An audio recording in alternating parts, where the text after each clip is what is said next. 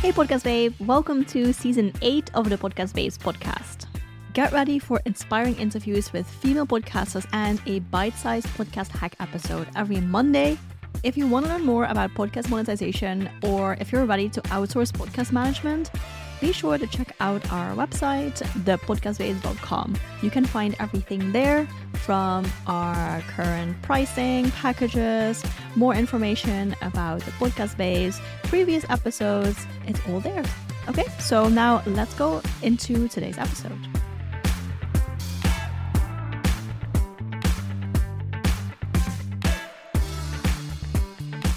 Hey, Podcast Babes. Welcome to a new episode. Today, I'm here with Rose Griffin. She is a speech therapist and also a podcaster, of course. Her podcast is called The Autism Outreach, and I'm really excited to have her on the show. I want to learn more about her monetization story, especially, but also why she started a podcast, how she started a podcast, how it's going, of course. So, Rose, welcome to the show. Thanks so much for having me. I'm excited to talk today. Yeah, so why did you start your podcast? And can you also tell us a little bit of what it's about? And then, why you started it? Because as a speech therapist, I think most speech therapists might not have a podcast. So there are not many. So Yeah. So I've been a speech therapist for 20 years and I specialize in helping autistic individuals. And now the incidence rate is 1 in 44 people being diagnosed. So I'm very passionate about it. And I've had an online business for 5 years. And within that 5-year span, I've been a guest on many podcasts, almost all of the podcasts that are run by speech therapists. I have almost been a guest on all of those. And so after a while, I was like, gosh, I should start my own podcast because there's not one that's just about autism. And I really love Pat Flynn. He's kind of my business mentor and guru, and his big thing is power up podcasting. So I took the course, and it's just such a nice step-by-step framework on how to set up your podcast because it can seem very overwhelming to do it on your own. It just seems like there's so many moving pieces and parts.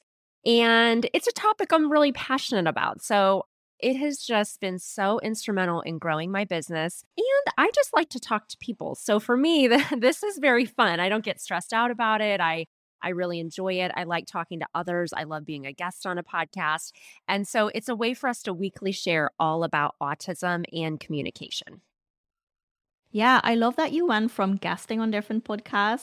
So, I mean, when you're a guest on a podcast, you can already get a feel for it, right? Like, oh, would I enjoy this? Do I want to be on the other side of the mic, like asking the questions and like finding guests and all that? And then at one point, when you've been on all the podcasts, like, okay, if I want to do more podcasting, then you just have to start your own.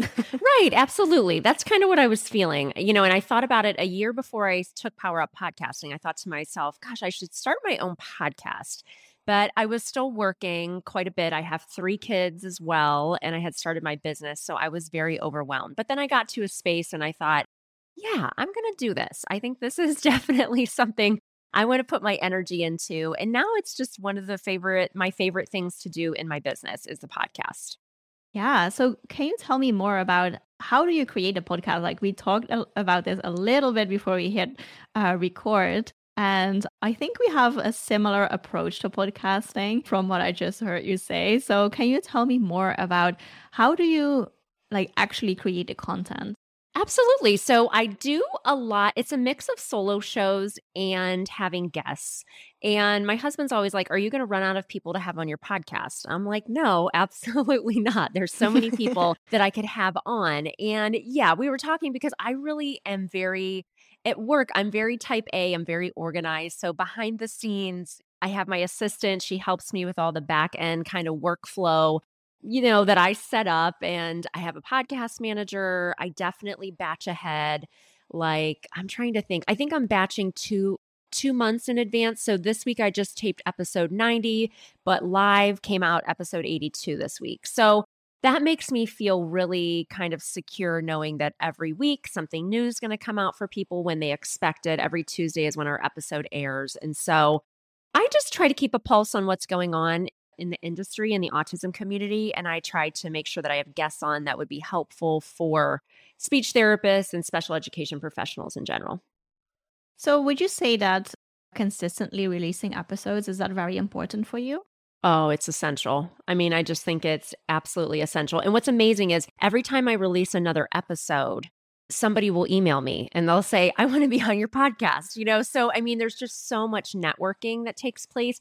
And I think that when you have somebody on your podcast, it's like you're just having a conversation with them. It's like going out for coffee. I mean, for me, over Zoom now is like, this is in real life, with COVID and everything. I mean, there are people that I have worked with in my business for 3 or 4 years that I feel very close to, and I've never met them in real life. And I may not, because we may never need to go to the same conference, or, maybe, they're not helping me in a way that we would never be together in the same room, but it just doesn't matter. So I love that kind of rapport building and networking that goes on inherently when you have a podcast as well. Yeah. So how long have you been podcasting now? Is it more than a year, right? Yeah, it's more than it's more than a year. So it's been about a year and a half. Yep. Cool. So in a year and a half, I'm sure a lot has changed, right? From starting the podcast to episode 82, or like releasing episode 82, recording episode 90.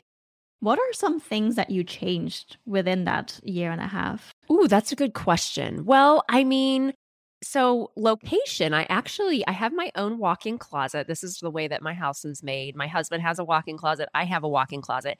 And that is where I was taping the podcast. And then I was going to have on a guy named Billy Mayfair. He was diagnosed with autism and is an adult, but he is on the PGA Tour, senior tour. So he's a professional golfer.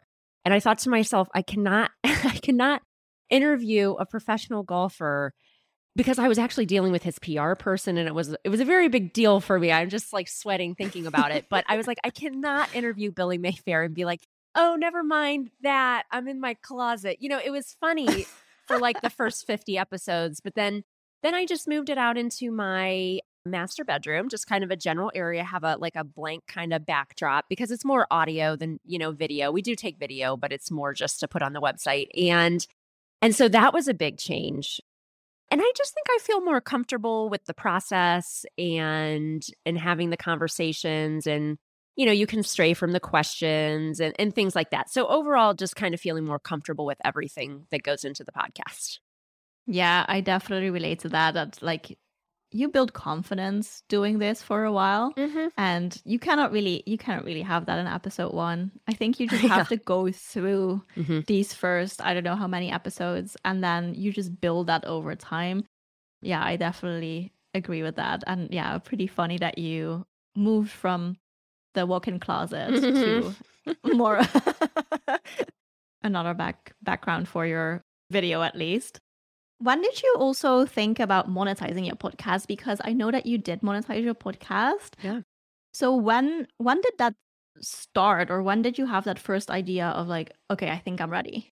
Yeah, I mean, what was interesting is, so I've been doing presenting for some professional development companies in the speech therapy space. So as a speech therapist, you have to take professional development courses to keep up your licensure. And I have been doing that for almost 10 years now. And so it was a company that I already had an existing relationship. They reached out to me and they wanted to offer some of our podcast episodes as a course on their website. So within my first year, let me think, I mean, it was literally months after I had launched the podcast, but I had already had that existing relationship. And, I knew when I did the podcast that I knew with all the things I had on my plate that I wouldn't be able to edit the podcast. I wouldn't be able to do all of those back end type and show notes and all of that. So from the beginning, I have had a podcast manager. And I think that was really helpful for me because I just didn't have the time. I didn't have the bandwidth. I knew that from the beginning. I took the course. I learned how to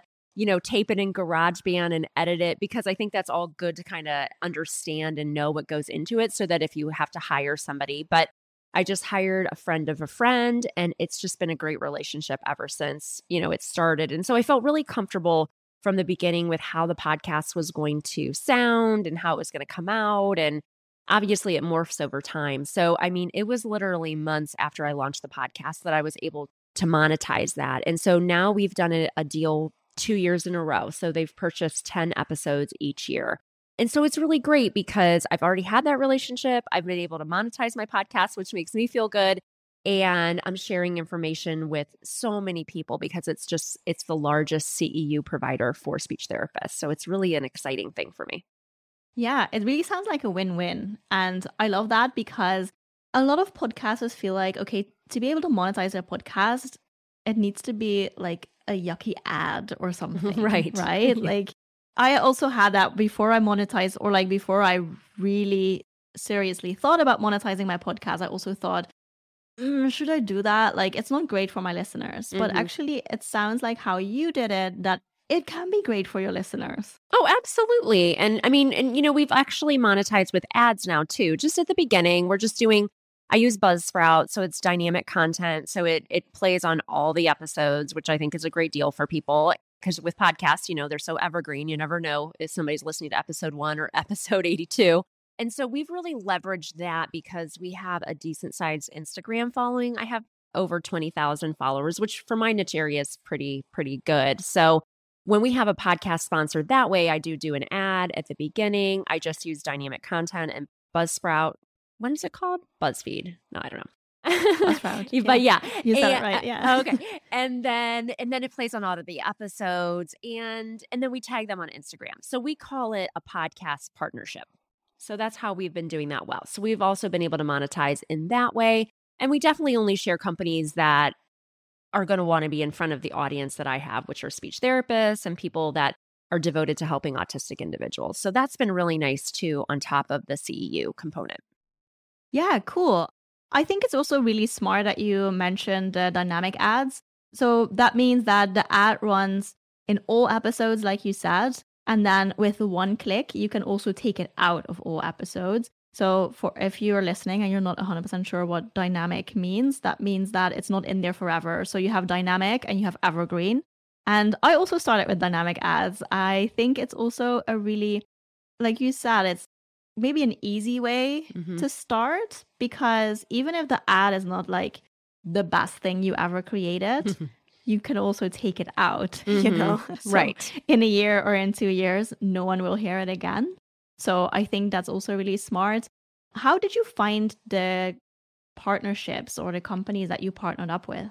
Yeah, that's a great question. So my first podcast partnership was somebody so I started my business because I created a product called the Action Builder Card. So it's a set of 100 flashcards that are used for kids who have autism and other language delays.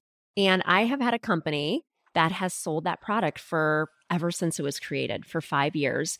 And so they actually came to me and they said, hey, do you have any ways that we could collaborate, with your podcast? And so we ran an ad and we tagged them. And so now this is going into year 2, right, of the podcast. And so I have companies that we did ads for last year that are contacting me again. And it's almost like an annual thing. Like, hey, can you send us the stats on, how that ad did last year? And, we'd like to do another one. So I feel like I am kind of like very loyal. So a lot of the things that are kind of coming to fruition now are things that I started when I started my business, as far as just building these relationships. So I haven't been like seeking out any podcast partnerships. I feel like the more that I do the podcast, that's why I think it's so important to be consistent every single week and getting, higher caliber guests, and which these things just inherently happen when you have one person on, then somebody else emails you and you have somebody else on and then they want to be on, So that's kind of how it's worked for me. And then with the ads, people have just kind of been seeking us out. But my goal is for this year, I was just telling somebody this, that I would love to have, last year we didn't have ads every single month, but I think going forward, that would definitely be a goal for us, because I think we're at that point with the podcast to make that a reality. Yeah, I love that. How did you do that brands keep coming back to you? Is there anything that we can learn from you on how to also keep these brands engaged? Because I think that is how you can make your podcast really profitable. Like if you have a partnership for 1 month with a brand and then it's like, okay, thank you, bye now. That's great, but I think it gets a lot easier and a lot more profitable if you can work with the same brand over and over again because you already know what they expect, you already know what they want, you know what they know what you have to offer. So then it's just record an ad, put it on the podcast, and that's it, you know? Like you don't have to go through all of that like initial stage of negotiating, and to an extent, yes, but how do you make sure, or is there anything that you do that makes brands come back? That's a great question. I feel like on our Instagram, which is probably our most active platform for social media, we just, I try to be engaged. So I feel like if anybody's been on my podcast or if they've done an ad that they are, a friend of ABA Speech, which is my business. So we definitely engage with their content. And these are things I just do that myself. I don't pay. I have a social media manager that helps with some of our social media, but I engage on Instagram myself, kind of old school style. And I just try to build those relationships. I genuinely like people. I genuinely like what I do. And I try to be really organized. So if we have a podcast partnership, we have a contract. I say, I do what I say I'm going to do, and I think all those things sound very simplistic, but yeah, I feel like people can rely on me and I keep going. It's kind of that idea of just keep swimming. It's like every day. Now Instagram switched to Reels. So now we're doing Reels. I have been doing short form video. We're on TikTok. I've been on there for a while, right? So, we're just trying to be consistent with every touch point in our business, whether it's LinkedIn, Instagram, TikTok. I'm taking a course on YouTube. I just try to get into a content rhythm and I stay extremely consistent. And I think that people know that they can rely on me. And I think that's comforting for businesses. Yeah, I think so too. Like if I would be a brand that's looking to sponsor a podcast, if I can see that this podcaster has been putting out content consistently for months or even years, then you know that they know what they're doing and that they can do it again. So then it's a pretty safe bet. If it's been like on and off, like new episodes, and then sometimes there's just like gaps without an explanation on the podcast, or even if there is an explanation, like if there's a lot of gaps in the content, as a brand, it feels a little bit more risky, right? Absolutely. And I also think that consistency, like everyone always asks me, of course, how can I grow my podcast? I think actually being extremely consistent might be the easiest way to let your podcast just organically grow over time. Absolutely. And I'll see people that will post online because I like to talk about podcasting in general. And they say, well, how can I grow my podcast? Or how should I show this on social media? And it's like, well, you've got to show up on whatever platforms you decide you're going to show up on. And your email marketing, obviously, email marketing is huge, but you have to consistently show up for your business and the people that you're serving with your content. It can't just be like, oh, here's my new episode. And then you never post again until you have another episode. I mean, people will not care. They do not care about that. It has to be very consistent. You have to just have that content stream, that content framework. And I mean, that idea of batching. I remember when I first started on social media and everything, I was just thinking, okay, it's 6:30 p.m. Eastern. Like, what am I going to post today? Fast forward to now and, we're planning. I have someone who helps, we have systems in place.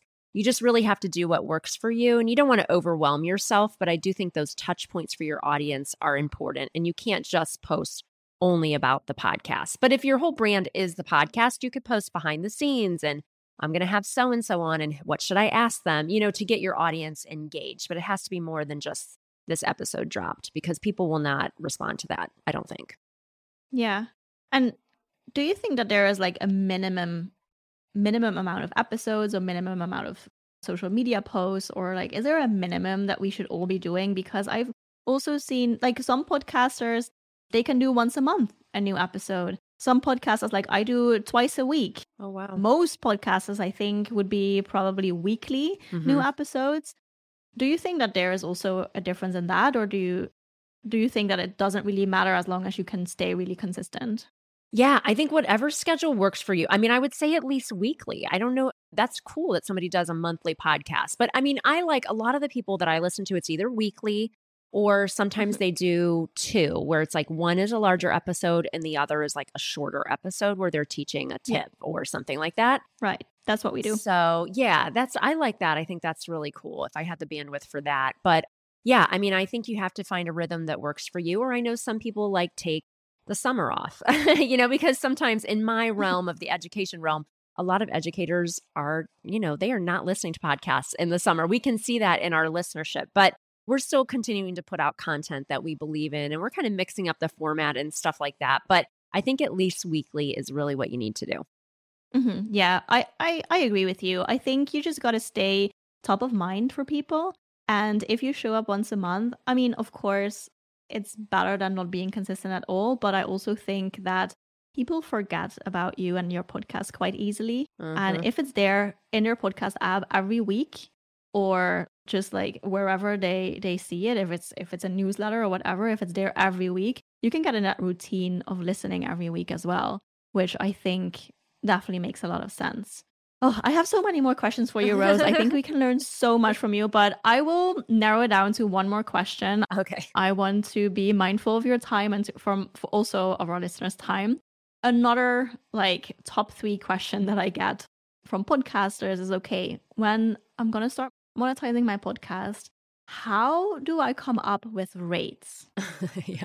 You don't have to share what you charge for ads, of course, but how did you start charging for that? Do you have any tips for people who are in this position, like maybe they're talking to a brand and they just have no idea what to charge? Yeah, that's a good question. I feel like because I have a social media following, I have been doing some sponsored feed posts or some sponsored story posts. So I had that dollar amount, and then I thought, okay, that's just one little post. This is going to be for a month. This is going to be for 4 episodes. So I kind of quantified it that way. And so I had that to work with. So when I talk with ads or they inquire about working with us, I will send them a guide. I think my designer made this. I made the first one, but it's a podcast partnership. So it goes over information about my podcast, how many people listen, kind of what the demographics are. And then it has the rate for doing the podcast partnership and what that all includes. And then we also include information about, do you want us to email our email list and what that would cost, things like that. So people can see the different collaboration points that we have. We're obviously sending an email dedicated to another brand to our list would be very expensive. But I think it's good for people to see the hierarchy of what they can do with us to reach the audience that we've built that we've worked so hard to build. Yeah, exactly. So it's like a basic partnership and then some add-ons that people can choose to also add to that partnership. And then they can kind of see what makes sense for them. And so you do have set prices. You don't negotiate with every brand individually. I don't. I have set prices right now. I feel like the more that I do this, I may ask somebody, well, what's your budget? You know what I mean? So, yeah, because I do a lot of speaking, right? So I have a speaking rate that I charge per hour, but I know I should probably be saying things like, well, what's your budget for that? Because I had somebody last month pay me way more than what my speaking rate is because they just said, well, this is what's in our budget and this is what we'll pay you. And I was like, oh my gosh, okay, maybe that's what I should charge. Jeez, you know what I mean? So I know that I'm not born into sales. My husband is in sales. So I feel like after 20 years in May, just a couple months ago, I decided to step away from working in a public school as a speech therapist to work on growing my business. And so I feel like once I get more in this business mode, that I'll probably have some better salesy type negotiation skills. Yeah. I mean, what I also love about especially dynamic ads, even if you charge very little for the first and the second one, it's gone after that. So you can hire your prices as you go. Yes. There is no one who expects you to keep your prices at the same level, and your podcast grows. So of course your prices go up as well. That only makes sense. And I will also admit, I also usually don't ask what's your budget. I know that is a strategy, that they always teach you. Yes. But yeah, I kind of like just being very clear about this is what I want. Right. And then for some people it's too expensive. For some people they would probably pay me more, but that's also fine, to be honest, at least for me. Yes. So that's good. Okay, that makes me feel better. But maybe check back in a year. I might have some more. I might be speaking differently. That's definitely something I'm going to be working on this next year. So we'll see. Yeah, the only tip that I do want to add is what I did for like probably like my second partnership, I like with every partnership, I higher my prices until everyone's gonna say no, this is way too expensive. Then I will probably not do that anymore. But every time I get a yes, I'm like, okay, cool. So let's see if we can get a yes for more money. The second time I did that, I was like, you know what? This feels kind of safe. I'm just gonna put like another 10 or 20% on top. And it felt really, really scary. And I got an immediate yes. Wow. See, that's amazing. So- I just watched a talk from somebody who has this really big business, and they said you should just double your rates. Yeah. Yeah. I'm also not great at this, but just wanted to, like, when you're thinking about pricing for ads and for partnerships, just make it a little bit scary to send. Yes, I love that. And then you probably have like a good amount to start with. All right. Well, Rose, thank you so much for sharing about how you started a podcast, what changed in a year and a half, and especially your monetization story. Thank you so much for being so open about this, about how you did it. I think we got a lot of tips from you and a lot of advice that we can take away from this episode. Where can people find out more about you and your podcast? Absolutely. So visit me at abaspeech.org. I have a new podcast, Autism Outreach, that drops every single Tuesday that is all about autism and communication. And you can find me at that same ABA Speech on Instagram and also on TikTok. Awesome. We'll also make sure to add all the links to the show notes so you can go there, click the links, and check out the podcast and also Rose's website, of course. Rose, thank you again for being on the podcast. It was really good having you here. Thanks so much for having me. It was great to connect. All right, that's it for today. Do you want to know more of my podcast monetization and growth tips? I share my best tips with my email list. So click the link in the show notes to receive our weekly value-packed podcast newsletter. I'll see you there. Hey, Podcast Babe, before you go, I want to tell you real quick about a free tool that we developed, a quiz. So if you have heard me talking about podcast monetization and all the different options that you have, and you're like, okay, cool, but what's the right one for me? That is exactly what you can find out in this quiz. So if you go to thepodcastbabes.com/quiz, you can answer 9 questions. It will only take you 5 minutes. And one of the podcast monetization strategies will roll out of this quiz as the perfect strategy for you. Of course, I will also give you some tips on how to get started, some podcast episodes to listen to, specified to the outcome of your quiz. So go to thepodcastbabes.com/quiz, take the quiz, and start monetizing.